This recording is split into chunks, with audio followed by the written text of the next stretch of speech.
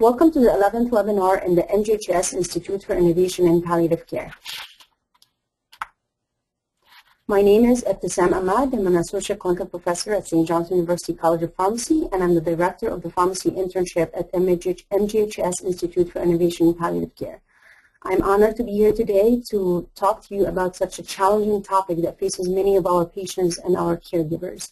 Today we're going to be discussing opioid side effects and as far as opioid therapy in the medically ill patients as far as side effects. We're going to learn about some of the most common side effects and some of the most uncommon side effects. We're going to also be learning about different strategies and how to manage these side effects so patients could have a better quality of life and they could achieve optimum pain management. And we're also going to learn about different techniques and counseling for the caregivers, for the social workers, for the pharmacists, for the physicians, and for all healthcare professionals involved in the patient care. I have nothing to disclose.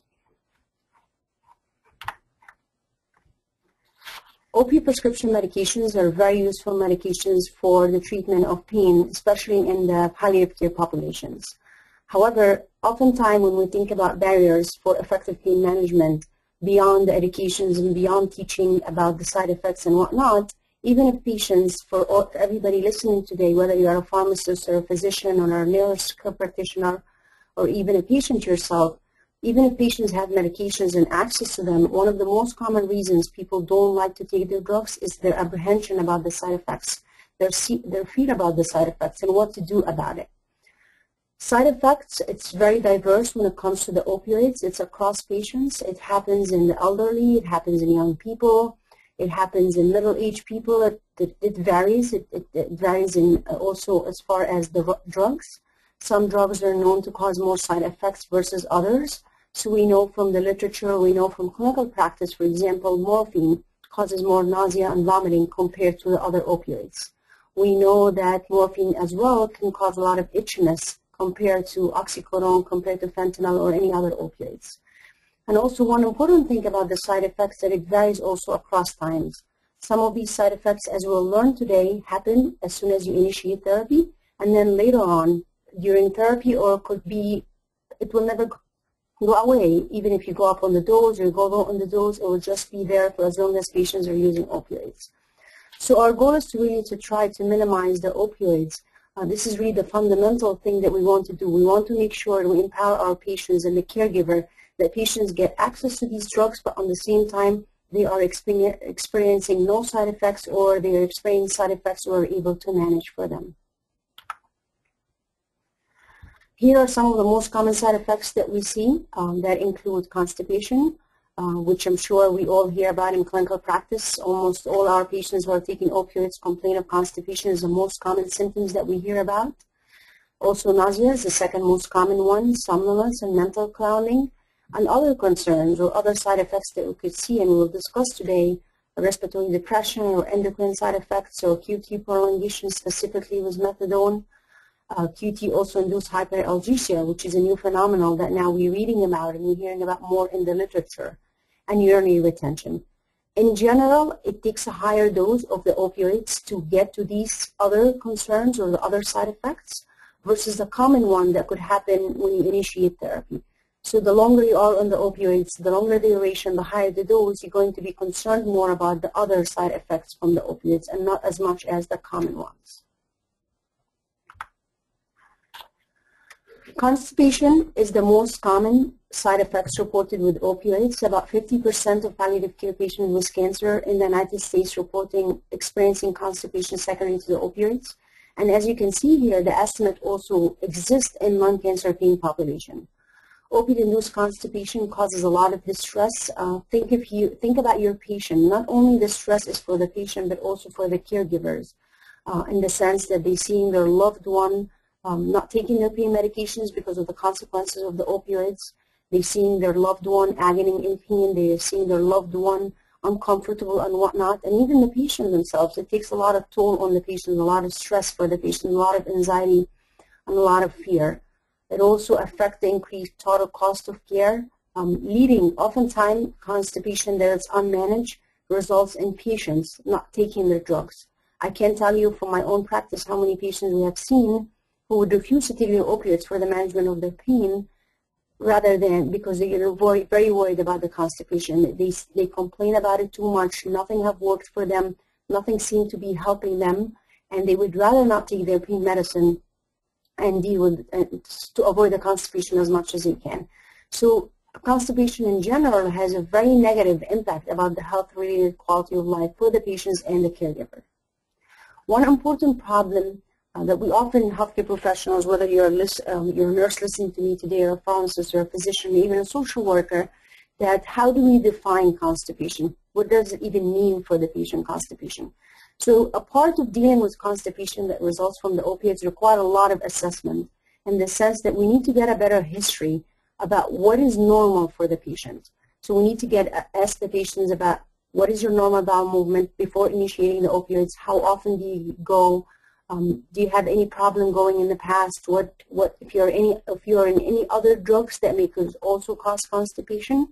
And then even while the patient are on opioids, is to make sure that we reassessing if there is a change in bowel movements, if there's things change in them, if they're having problems going, if they're having straining problem, and so on. That will really kind of help us determine if we have a baseline to follow up and to always go back and compare what happened with the addition of the opioids. Other differential diagnoses for constipations, besides being on the opioids, there are other things that could also cause constipations, and it's very important to screen for. So because you want to make sure that you try and to eliminate any aggravating factors that could worsen the constipations. So lifestyle factors. So if you have a patient that has very minimum activities, they are not ambulatory, they are not going out, getting out of bed, they are not functioning the way they normally used to, that could result also in constipation. Stress, whether it's a physical or emotional stress, also induces this motility. Obstruction, so think of a patient that has any type of carcinomatosis, so patients who have any type of an endocrine tumor, or patients who have pancreatic cancer, or patients who have gastric cancer, that could also result in constipations. Or patients who had surgery and they developed post-surgery, post-operative ileus, or patients who have feeding tube. Electrolyte imbalance also could result in constipation. So if you have patients who have low magnesium, or you have patients who have hypercalcemia, that could also result in constipations. And drugs, prescription drugs, other than the opioids. Other prescription drugs, not everything is the opioids to blame. Other drugs can also cause constipation. So for example, if you have a patient that has hypertension, but on the same time they have a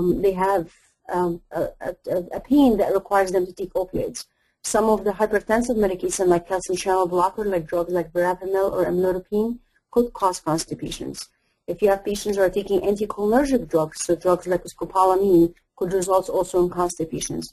Some of the chemotherapy that are neurotoxic, so drugs like vinca alkaloids, like vincristine or vinblastine, are known to cause constipation.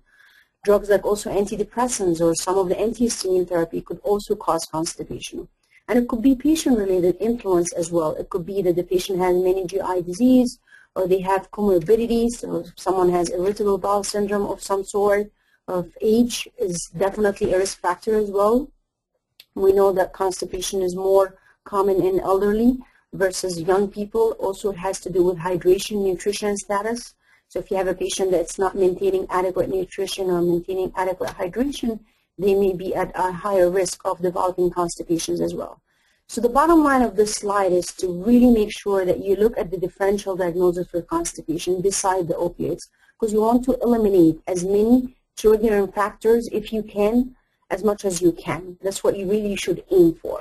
And if you want to see if any of these triggering factors also could be modified in order to make sure that the constipation is not as aggravating. When you have a patient that has constipated, what you want to do is you want to do a good interview. You want to examine the patients. You want to see if there's any mechanical reason behind the constipation. You want to ask them about their bowel movements again. When was the last time they had a bowel movement? About passing the stool. Is it dry? Is it hard? Are they straining? Any kind of associated symptoms with it?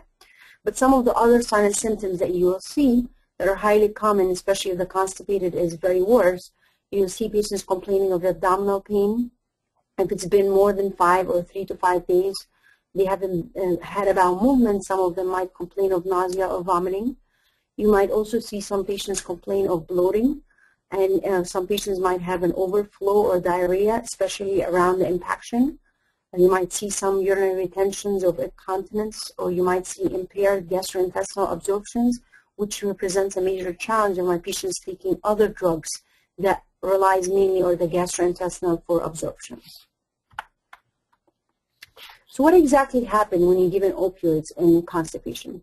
We all know the basic pharmacology that opioids bind to the neuroreceptors in the central nervous system, but on the same time they bind to the neuroreceptors in the gastrointestinal tract.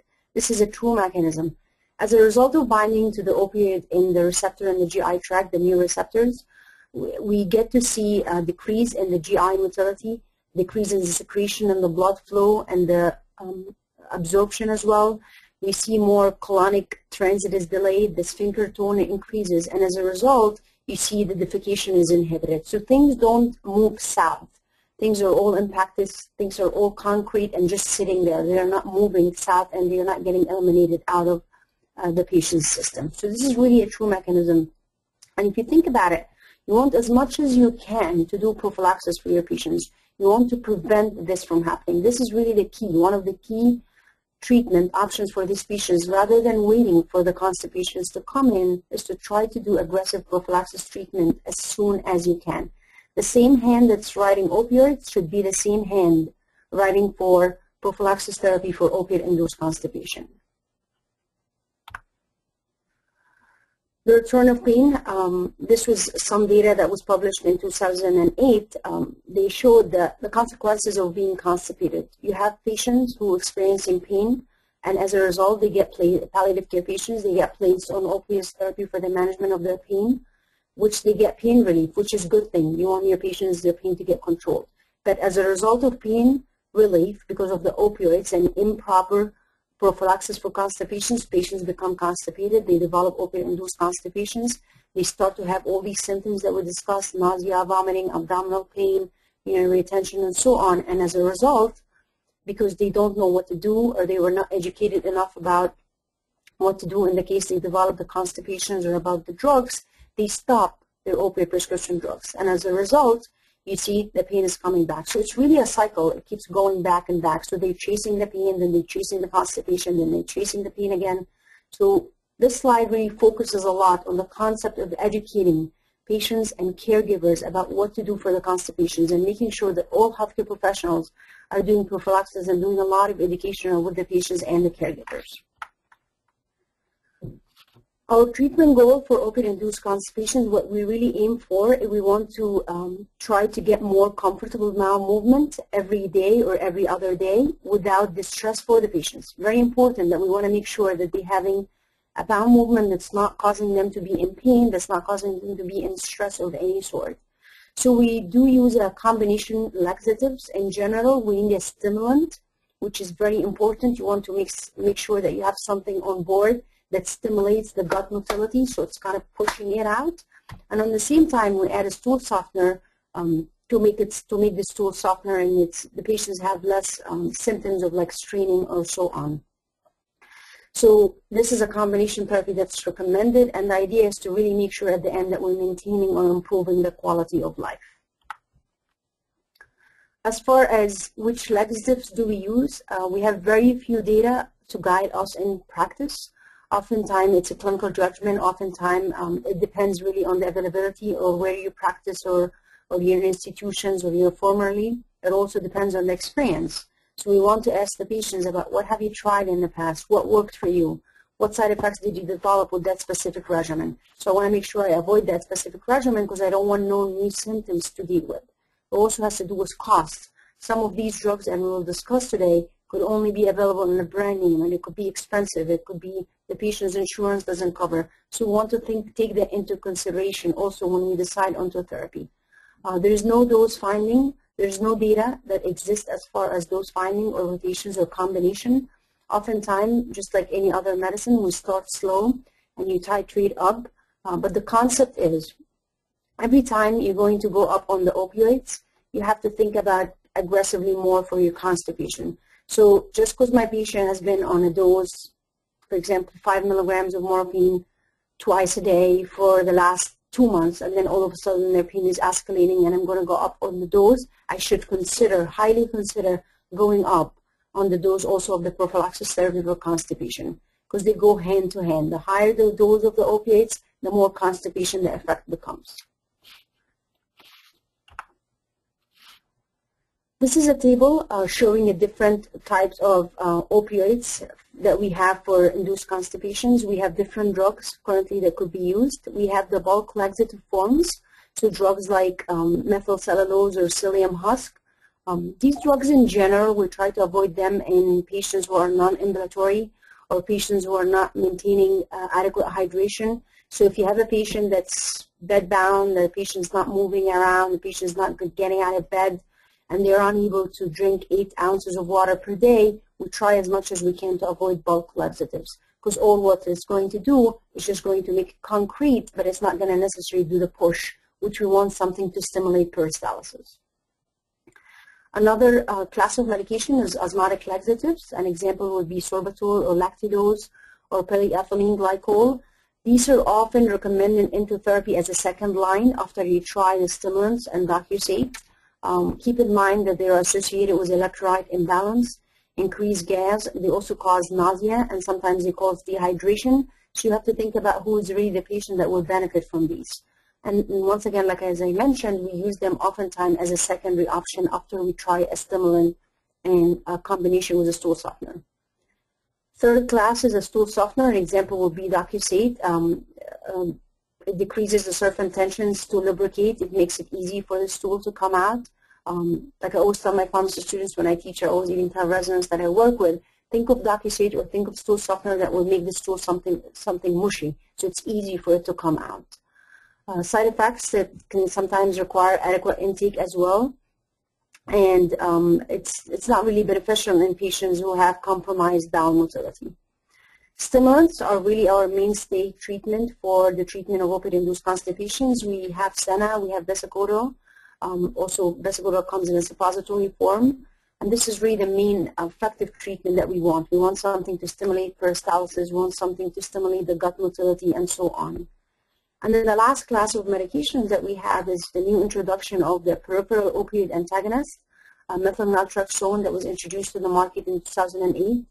It's an opioid antagonist that only binds to the GI opioid mu receptors in the GI tract. It does not cross the blood-brain barrier. It does not reverse the opioids. Oftentimes, there's this misconception that if you're going to give methylnaltrexone, you're going to put my patient in withdrawal. My patient is going to be in more pain. That doesn't happen because the drug itself does not work this way. It only binds to the neuroreceptors in the gut. It only blocks them, and as a result, you get to see a bowel movement.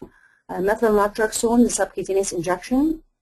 It's approved for opioid-induced constipation for patients who are refractory. So if you have patients who have tried osmotic laxative, patients who tried stool softeners, they tried stimulants, and nothing seems to be working for them, and their constipation is only getting aggravating and getting worse, then you should consider methylnaltrexone.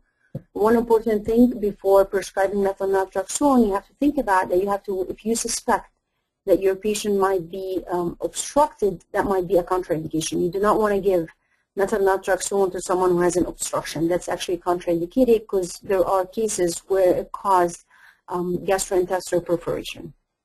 Some of the reported side effects with peripheral opioid antagonists includes abdominal pain, nausea, and dizziness.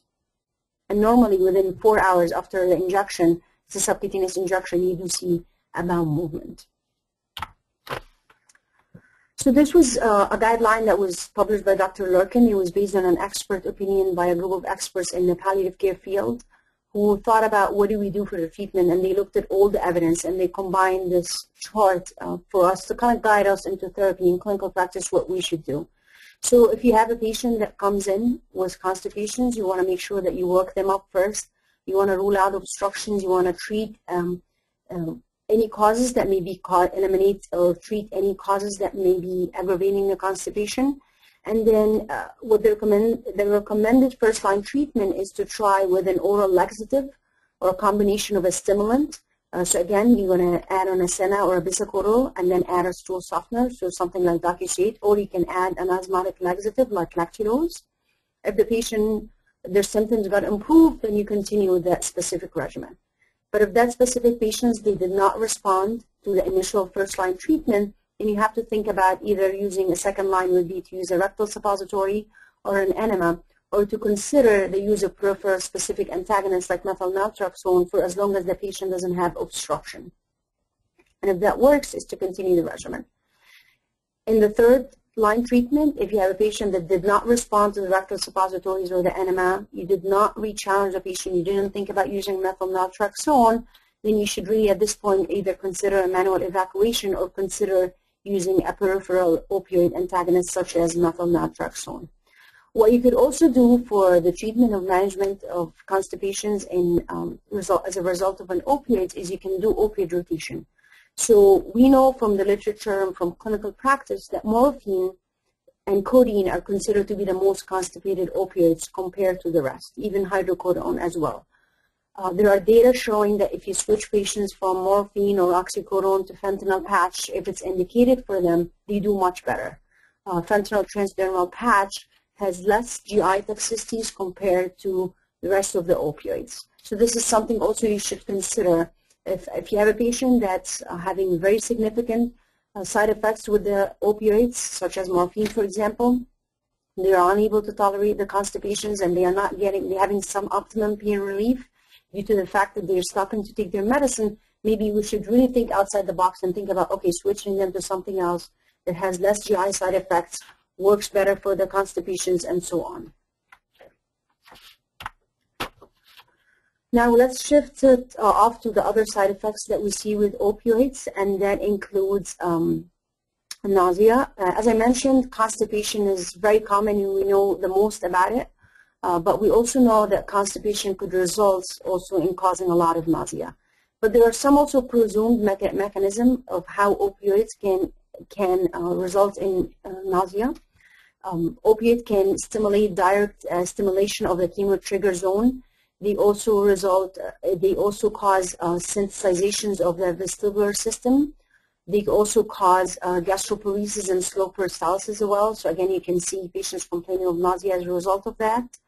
Nausea in general, the risk factors, it's more common. We see from the literature and from even clinical practice, it's more common in female versus male. It's less common in Caucasian versus African descent. One thing to keep in mind with nausea, oftentimes it's transient in the sense that when you initiate opioids, if my patient right now or even in the next 2 to 3 days is complaining of nausea, patient develop tolerance. So within 3 to 7 days, you would expect that the nausea to go away. But if you have patients where their nausea persists and it continues to go beyond the 7-day duration, these are the patients that you have to think about, what am I going to do? Am I going to consider opioid rotation to something else, or am I going to treat them on an antiemetic, or what exactly am I going to do for management of these nausea that I'm having that goes beyond the 3 to 7 days duration?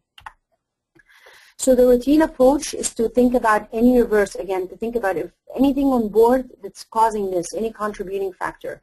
So maybe my patient have hyponatremia, maybe my patients have hypokalemia, maybe my patient taking other chemotherapy that might be causing them to be nauseated or so on. So think about reversal of any contributing factors.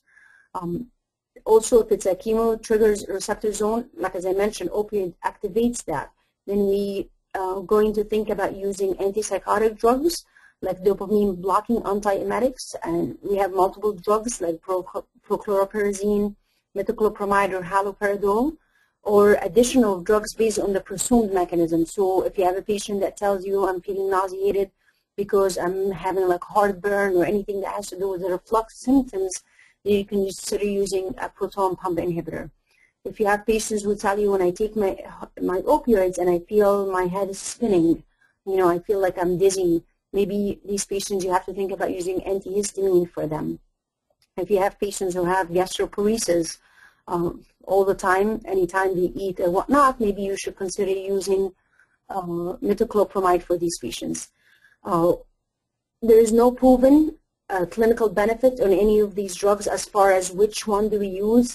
Do we go first to the dopamine blocking agent? Do we go first to the PPI? Do we go first to the antihistamines? The way it's done in clinical practice, you look at your patient-specific characteristics. You look at what symptoms they have. You talk to the caregivers who are taking to the patients. This is really where a social worker can come in, because you can talk to the family. You can ask the family about what symptoms is the patient experiencing, and then we can take it from there. But once again, nausea, oftentimes it goes beyond 3 to 7 days. Patients develop tolerance. If it goes beyond 7 days, this is when you really think about, what am I going to do? So, for example, if I have a patient that's taking morphine, it's been more than 7 days, a patient is having significant nausea to the fact that they cannot take their morphine, these are the patients that I want to consider opioid rotations. I want to switch them to something else.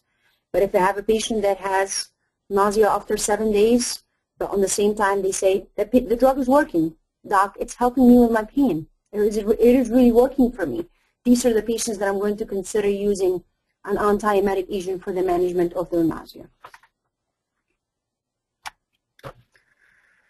Opioid-induced neuropsychological effects is also another side effects that we could see with opioids. It could present as somnolence or sedation. It could present as cognitive impairment. It could present as mood changes. Some patients might complain of some hallucinations or change in perceptions, or it could be any combination of those. They could have cognitive impairment. They could have somnolence. They could have mood changes as well. Opioid-induced neuropsychological effects has a lot of also characteristics, and very important to pay attention to, because it's highly variable within and across individuals. It could also be a result of organ function, in the sense that if you have a patient an elderly patient that has renal dysfunction, and you're giving them morphine. Morphine is a drug that gets metabolized to an active metabolite, M6G and M3G. These metabolites accumulate in renal failure patients, and as a result, these patients might have hallucinations, they might have confusions, they might have sedations, and so on. So this is something also to pay attention to, because sometimes it could be a drug that is causing, or it could be a metabolite, or it could be the age, or it could be the organ function of the patient itself. It varies across individuals, and it's transitory. It's just like nausea or vomiting. It goes away within 3 to 7 days. But for sure enough, some patients may require additional therapy to help them cope with these unwanted side effects if it goes beyond the 3 to 7 days. So an initial step to manage the neuropsychological effects from the opioids is to think about, again, any reverse of contributing factors. So you want to eliminate, and this is really a great opportunity for pharmacists listening today, to screen patients' profile, or even physicians, or even nurses. When you have a patient coming in, you want to look at their profile. You want to see if they're taking any other drugs that could potentially be causing or aggravating their symptoms. So if they're taking any CNS depressants, or drugs like atypical antipsychotics, or drugs like antidepressants or benzodiazepines, that could also be causing an additional neuropsychological side effects. You want to identify minimum effective dose. So maybe if we lower the dose of the opioids, if possible, without losing pain relief, that's an option for us to do for these patients. Or sometimes even considering changing the pattern. I've had patients who were taking long-acting opioids, and sometimes they complain, doc, in the morning dose, it makes me sleepy. I can't go to work. I keep sleeping. I keep taking naps at the job. What you think and what we have done for these patients is to move. During the day, we'll give them only immediate release drugs so they're not accumulating. And at the bedtime dose, when they are at home, when they're with their family, when they're loved ones, when they're in their own bed and so on, maybe we'll give them most of the dose at night time to make sure that we're managing the side effects that we're seeing. Other approaches is to consider also opioid rotations, again, switch. So some drugs, so like I mentioned, the example of the elderly person with renal dysfunctions and morphine, maybe not a good idea to give them morphine because they're going to accumulate. They're going to have the M6G and the M3G, and as a result, they're going to be confused, they're going to be sedated, they're going to be more sleepy. Maybe I'll consider switching them to hydromorphone. Just because it happened with one drug doesn't mean it's going to happen with the other one, because it has to do with the pharmacology of the drugs. We know that methadone and fentanyl has no active metabolite. They might be a better option for someone who has neuropsychological effects, because we try to avoid the active metabolite as much as we can. And the approach, also one of the approaches for the management of neuropsychological effects, is to think about drugs that we can use for the treatment of somnolence or mental clouding, in addition to the opioids for these patient populations. So we can use psychostimulant therapy. So we currently have 3 drugs that has been used. Some of them are in our early on phases, or some of them are used off-label. Methylphenidate is a cyclostimulant drug. There are a lot of data supporting the use of methylphenidate even at a relatively low dose, like 5 to 10 milligrams dose every day, only in the morning and sometimes even in the early afternoon. You see an improvement in sedation compared to placebo in these patient populations. Modafinil is another drug that could be used, but with modafinil is a little bit tricky because you have to be on it for a longer period of time. Like these patients have to take it for like 4 to 6 weeks in order for them to see the sedation go away.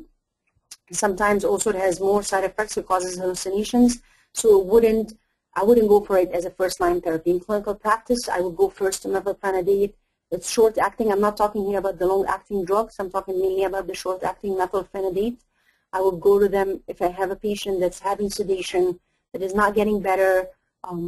They cannot go on without the opioids because they want it for the treatment of their pain. It's helping their pain. It's helping their function. It's helping their quality of life. I will consider a low dose of methylphenidate.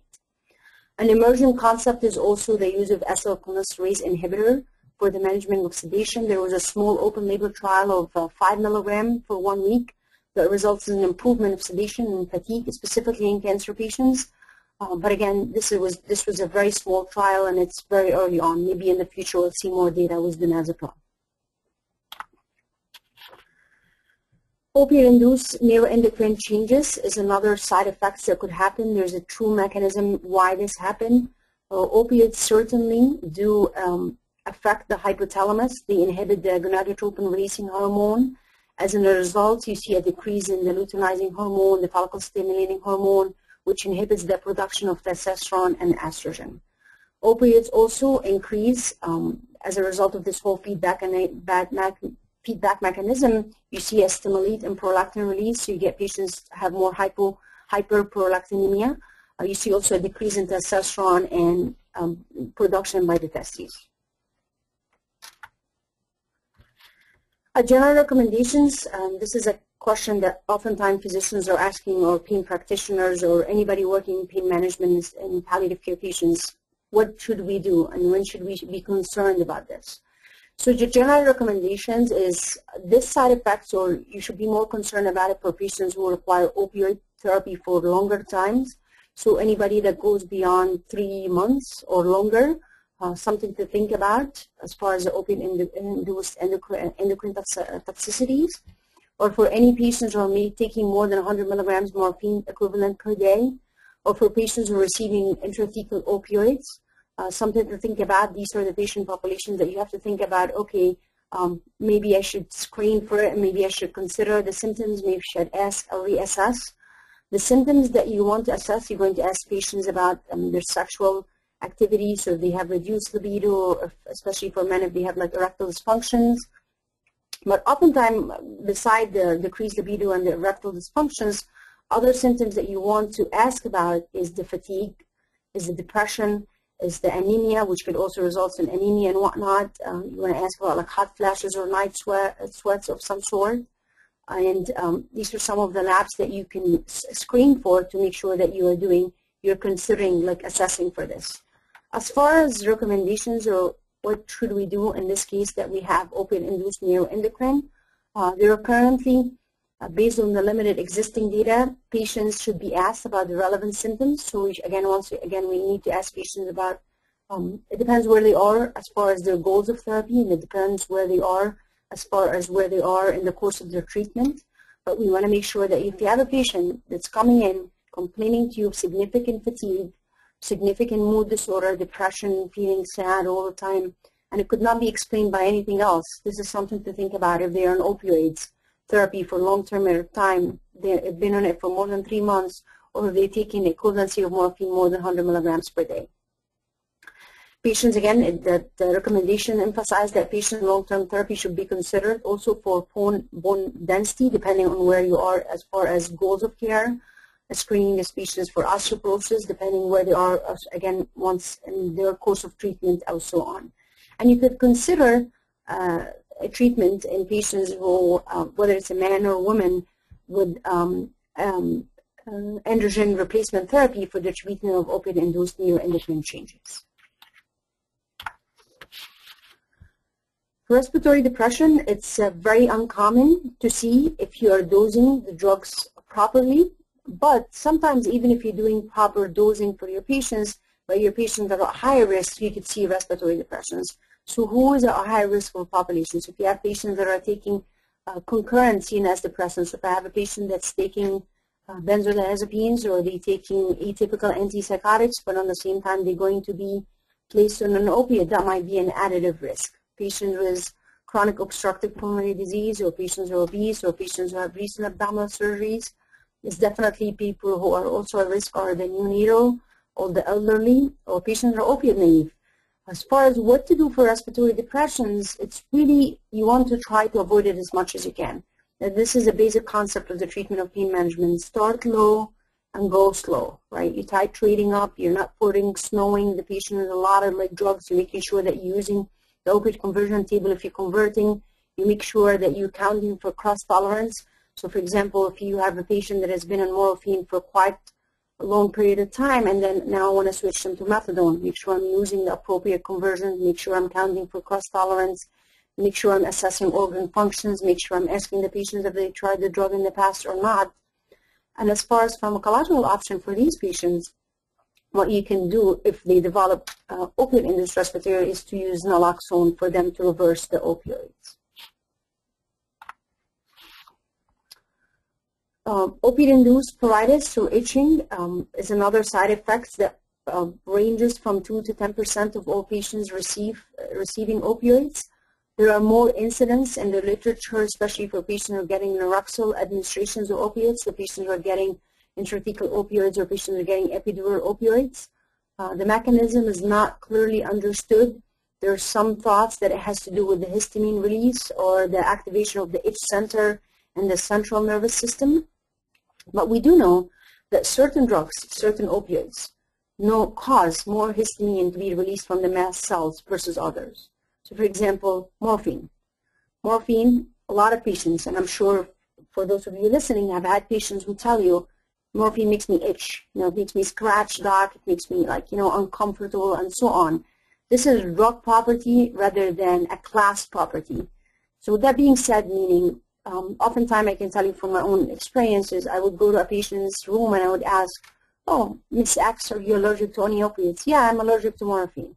But then we fail to ask what happened with morphine, in the sense, what happened? And when you ask the patient, they tell you, oh, it made me itch. The itching that you see from morphine is not an allergic reaction. The itching that you see from the opioids is not an allergic reaction. It's not an IgE-mediated immune allergic reaction.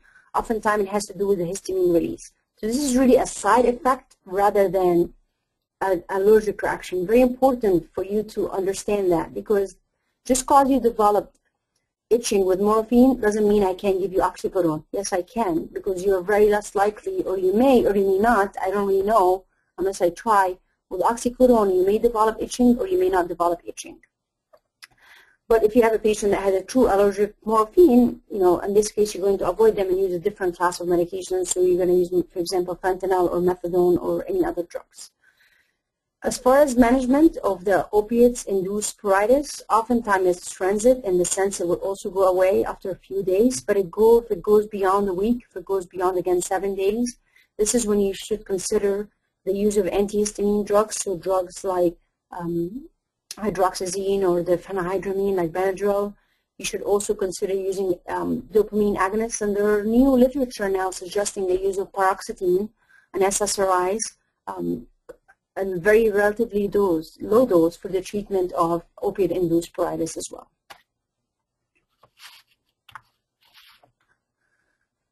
Opiate-induced urinary retention is the same kind of constrictions of the circulatory muscle as constipations. The exact true mechanism of why this happened, we are not exactly sure how it happens. Opioids have been reported to be associated with decrease in sensation of the fullness or voiding reflex.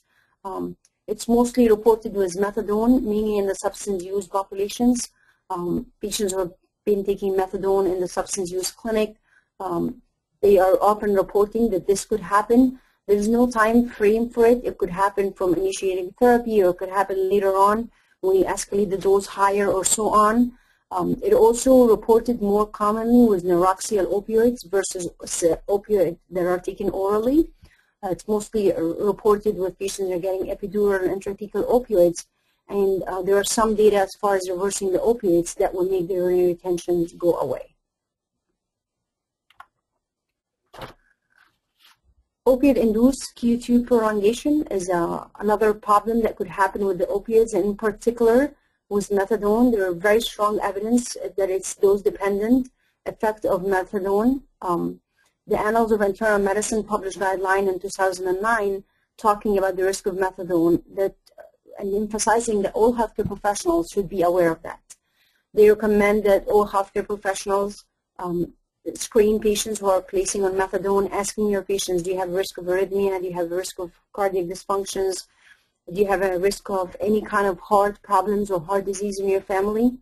Also, it really focuses a lot on asking the healthcare professionals should ask the family and ask the patient also about the drug history. You want to see the patients, what drugs are they taking, to make sure that they are not in any other drugs that can prolong the QT as well. So drugs like antipsychotics, or drugs like some of the antifungal, or some of the antibiotics, or even ondansetron, a 5-HT3 antagonist, could prolong the QT as well. The recommendation emphasized that you want to screen for drug interactions. So once again, if drugs that may inhibit or the methadone metabolism, so if you have a patient that has a fungal infection of some sort and they are on fluconazole, and at the same time they're on methadone, fluconazole may inhibit the metabolism of methadone, and as a result, you have higher methadone concentration in the blood, and that puts the patient at higher risk. Also, you want to obtain a baseline EKG. It's recommended now that for any patient who's going to be placed on methadone is to obtain a baseline EKG and to repeat it after 30 days and then to repeat it annually. And the recommendation says that if you have patients who come in with unexplained syncope, so if you have one of your patients coming in and telling you that I am having unexplained, like, dizziness of some sort and unexplained syncope, these are the patients that you want to pay a close eye attention to them and monitor them. And you want to make sure that you disclose the risk to the patients, and not only to the patients, very important to the caregivers, because oftentimes they are the one taking care of the patients and living with the patients. They are on daily to day, they are part of the family, so we have to make sure that we educate them as well as far as the risks. Methadone, QT prolongation, most of the data came with patients who are taking more than 100 milligrams per day, but there are definitely cases where it happened even below that. It's very important to think about it. Very important to follow the guideline, very important to screen patients' profile for any drugs that may prolong the QT. If my patients have hypokalemia of some sort, and make sure to address it. Opioid-induced hyperalgesia has been described in a number of clinical settings and also has been described in a lot of animal studies. There's some interesting work done in opioid agonist therapies for addiction and also looking at the pain threshold. Opioid-induced hyperalgesia results in an increase in sensitivity to stimulus. So you have these patients that no matter what you go up on the dose escalation can lead to no change in algesia, but oftentimes even the patient will tell you, my pain is getting worse. You keep going up on the opiates, and it's quite the opposite of what's happening. The pain is getting worse. It's been associated from clinical practice mostly with long-term utilization of opiates, so patients are taking opiates for long-term use. And it has to do, it's thought, one of the proposed mechanisms that it has to do with the activation of the neuroexcitatory receptors, the NMDA and the MPA receptors. Treatment approach for opioid-induced hyperalgesia management, what you need to think about is opioid rotation, in the sense that if my patient has been on like hydromorphone, for example, and they're in relatively high dose and they are not responding, it's quite the opposite. They're telling me that it's causing them to be in more pain. It's to switch them to something else. Other pharmacological consideration that you can consider is an MDA receptor antagonist such as ketamine or clonidine or lidocaine, and the idea is to taper slowly the opioids down and to start these drugs to reverse some of the opiate tolerance, and surprisingly enough, this might take care of the opiate-induced hyperalgesia that you see. I have done that quite a bit in my practice. We don't see it very often, but we have had patients who have opioid-induced hyperalgesia, And when we taper off the opioids, taper it down, and we start other adjuvant analgesic, we do see improvement in the opioid-induced hyperalgesia.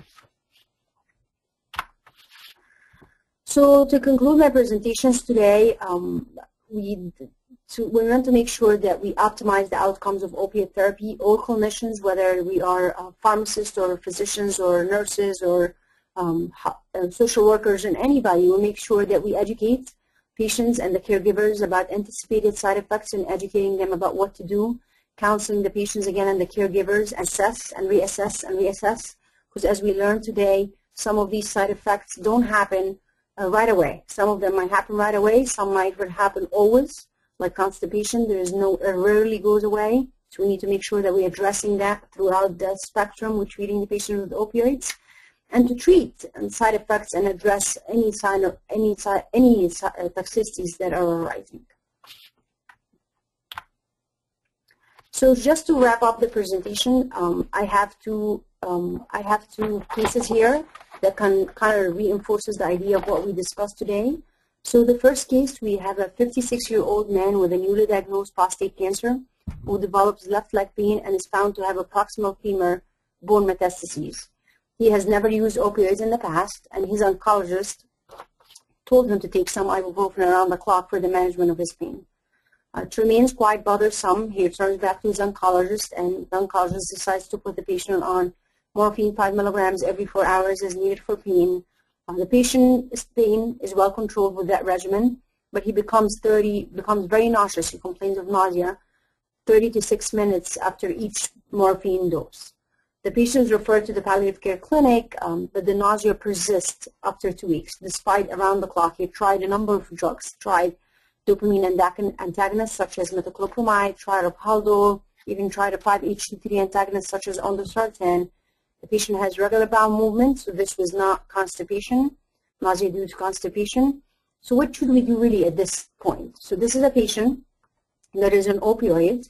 The opioid is causing them to have nausea that goes beyond the 2-week period, and what should we do? So what would you do in this case? Would you add around the clock prochlorperazine? Would you discontinue the morphine and manage the patient pain with only ibuprofen? Would you arrange a trial of intrathecal opiates due to a dose-limiting nausea? Or would you switch the patient to another opiate using equianalgesic dose? So let's go through these answers and discuss them. So option number A, add around the clock prochlorperazine.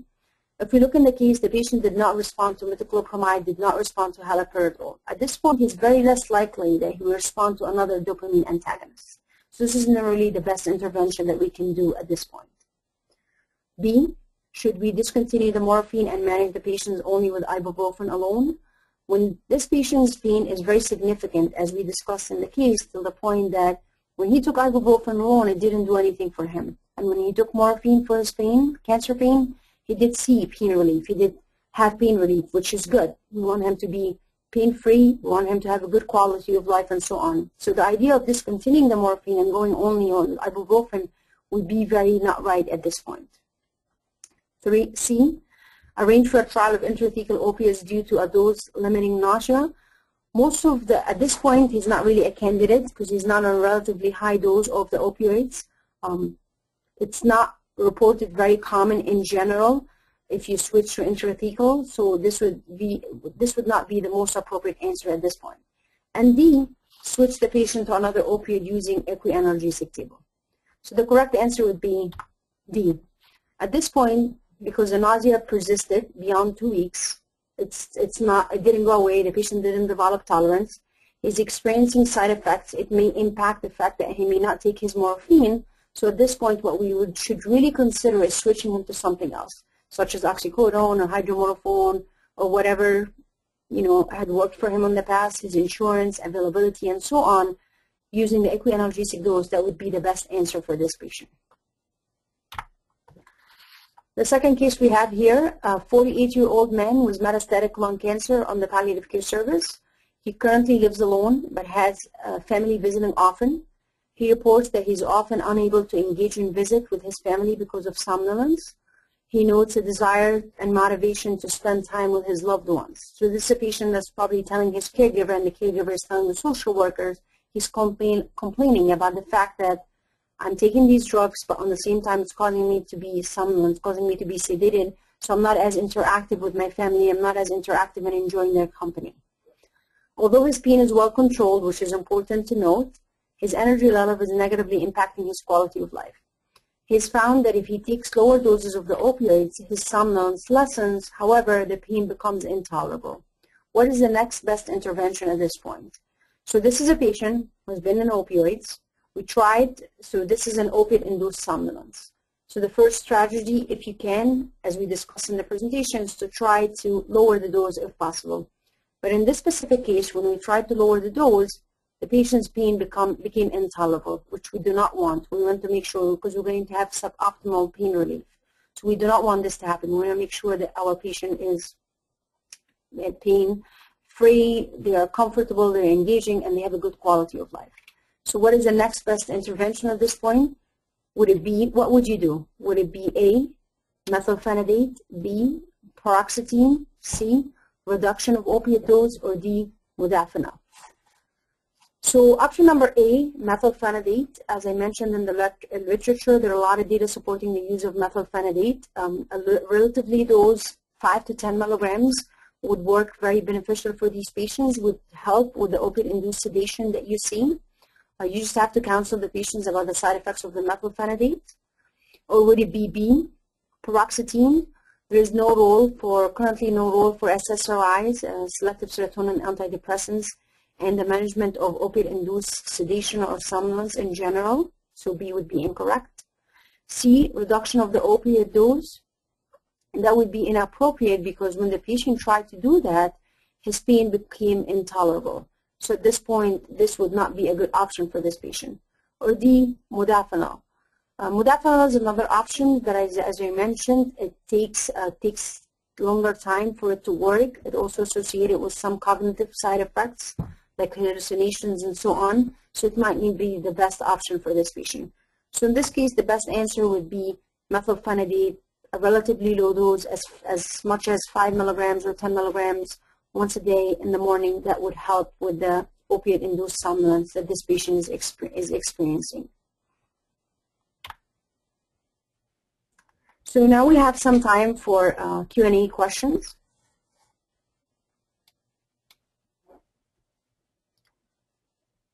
Okay, so the first question that we have here, how do you manage QT prolongation intervals in patients who are on methadone therapy? So for patients who are on methadone therapy and they develop QT prolongation, the first thing that you want to do is you want to think about what is the QT number that you see. So if patient is below 420, you're not going to necessarily do something about it, right? You're going to leave the drug as it is.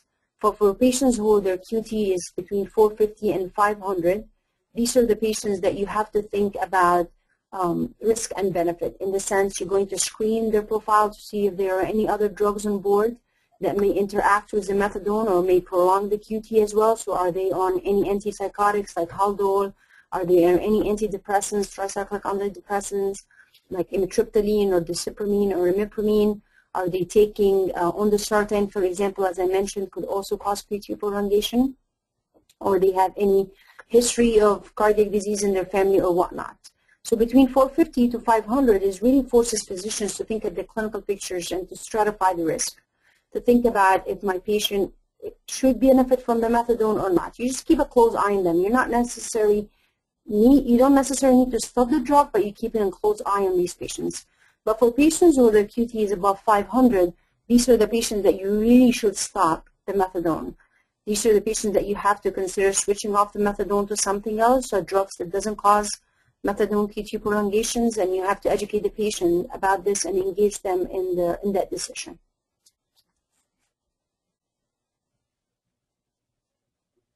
Okay, we have another question here. How do you counsel patients who claim they are allergic to an opiate due to severe nausea? That's a good question. So educating the patients as a pharmacist when you're doing discharge counseling or even in the community is to be able to explain to them the difference between an allergic reaction and a difference between side effects. A side effect doesn't require necessarily an intervention in the sense that if you have a patient that's taking morphine and they have hypersensitivity that requires that in interventions they have to be hospitalized and so on to manage that. The allergic reaction. But for side effects, it depends on the relatively of the side effects. If the side effects, for example, nausea with morphine, counsel the patients and tell them that this is a side effect that could potentially happen with the morphine. Usually it will go away within 3 to 7 days. If it goes beyond the 7 days, then this is when you really have to think about other drugs. And we have to think about introducing drugs to manage their nausea if the morphine is managing their pain. So explaining the difference between an allergic reaction and a side effect to the patient in a simple language could really help them understand that not all opioids have the same effects, not all opioids work the same way, not all opioids result in the same side effects that you can see with one. It may not happen with the other one, and so on.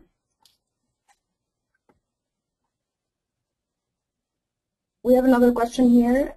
Would you recommend opioid dose reduction when rotating opioids for opioid-induced hyperalgesia? So the question again is, would you recommend opioid dose reduction when rotating opiates for opioid-induced hyperalgesia? Yes, I would recommend that. When you are rotating a patient who develops opioid-induced hyperalgesia, I would recommend dose reductions. The idea is to really try to take them off from that opioid and place them on another opioids. So I would do dose reduction. As I mentioned in the presentations, you can taper them down, or if you're switching them to something else, you should consider cross-tolerance as well. So if they are on hydromorphone, and for example, you're going to morphine, you have to think, are you going to do 25% cross-tolerance reduction, or 20%, or 30%, or so on. But I would definitely consider it. I have another question here. Is there any role for steroids for management of nausea induced by morphine?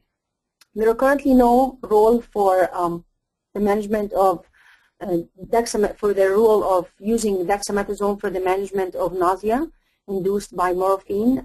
Most of the time when we use dexamethasone or any steroids for the management of nausea, we use them in patients who are getting chemotherapy or patients who are getting radiation therapy and complaining of nausea, but there's currently no role for the use of steroid therapy for the management of nausea induced by opioids. We have time here for another question. Can you give naloxone to reverse the opioid-induced neurotoxicities? So when we talk about opioid-induced neurotoxicities such as somnolence or sedation or so on, no, you wouldn't give naloxone, because naloxone has no role in reversing these toxicities that you see with the opioids. What you really should think about when you have patients who develop neurotoxicities is to think about dose reductions, or to think about opioid rotations, or to think about introducing maybe perhaps a psychostimulant if they are a candidate for the management of the neurotoxicities that you see. So that's all the time that we have for questions today. Thank you so much for participating. If you have any more questions, please feel free to email me. My email is E like Edward, A like Apple, H like Harry, M like Mary, E like Edward, D like David at mjhs.org. Once again, it's EAHMED at mjhs.org. Thank you so much for your participations, and please remember, I want to remind you of our next webinar, Assessment and Management of Anxiety and Depression in Advanced Illness by Dr. Alessandra Strada on March 12 at 12:30, and to make sure that you complete your webinar evaluations to help us improve our planning for future session. Thank you.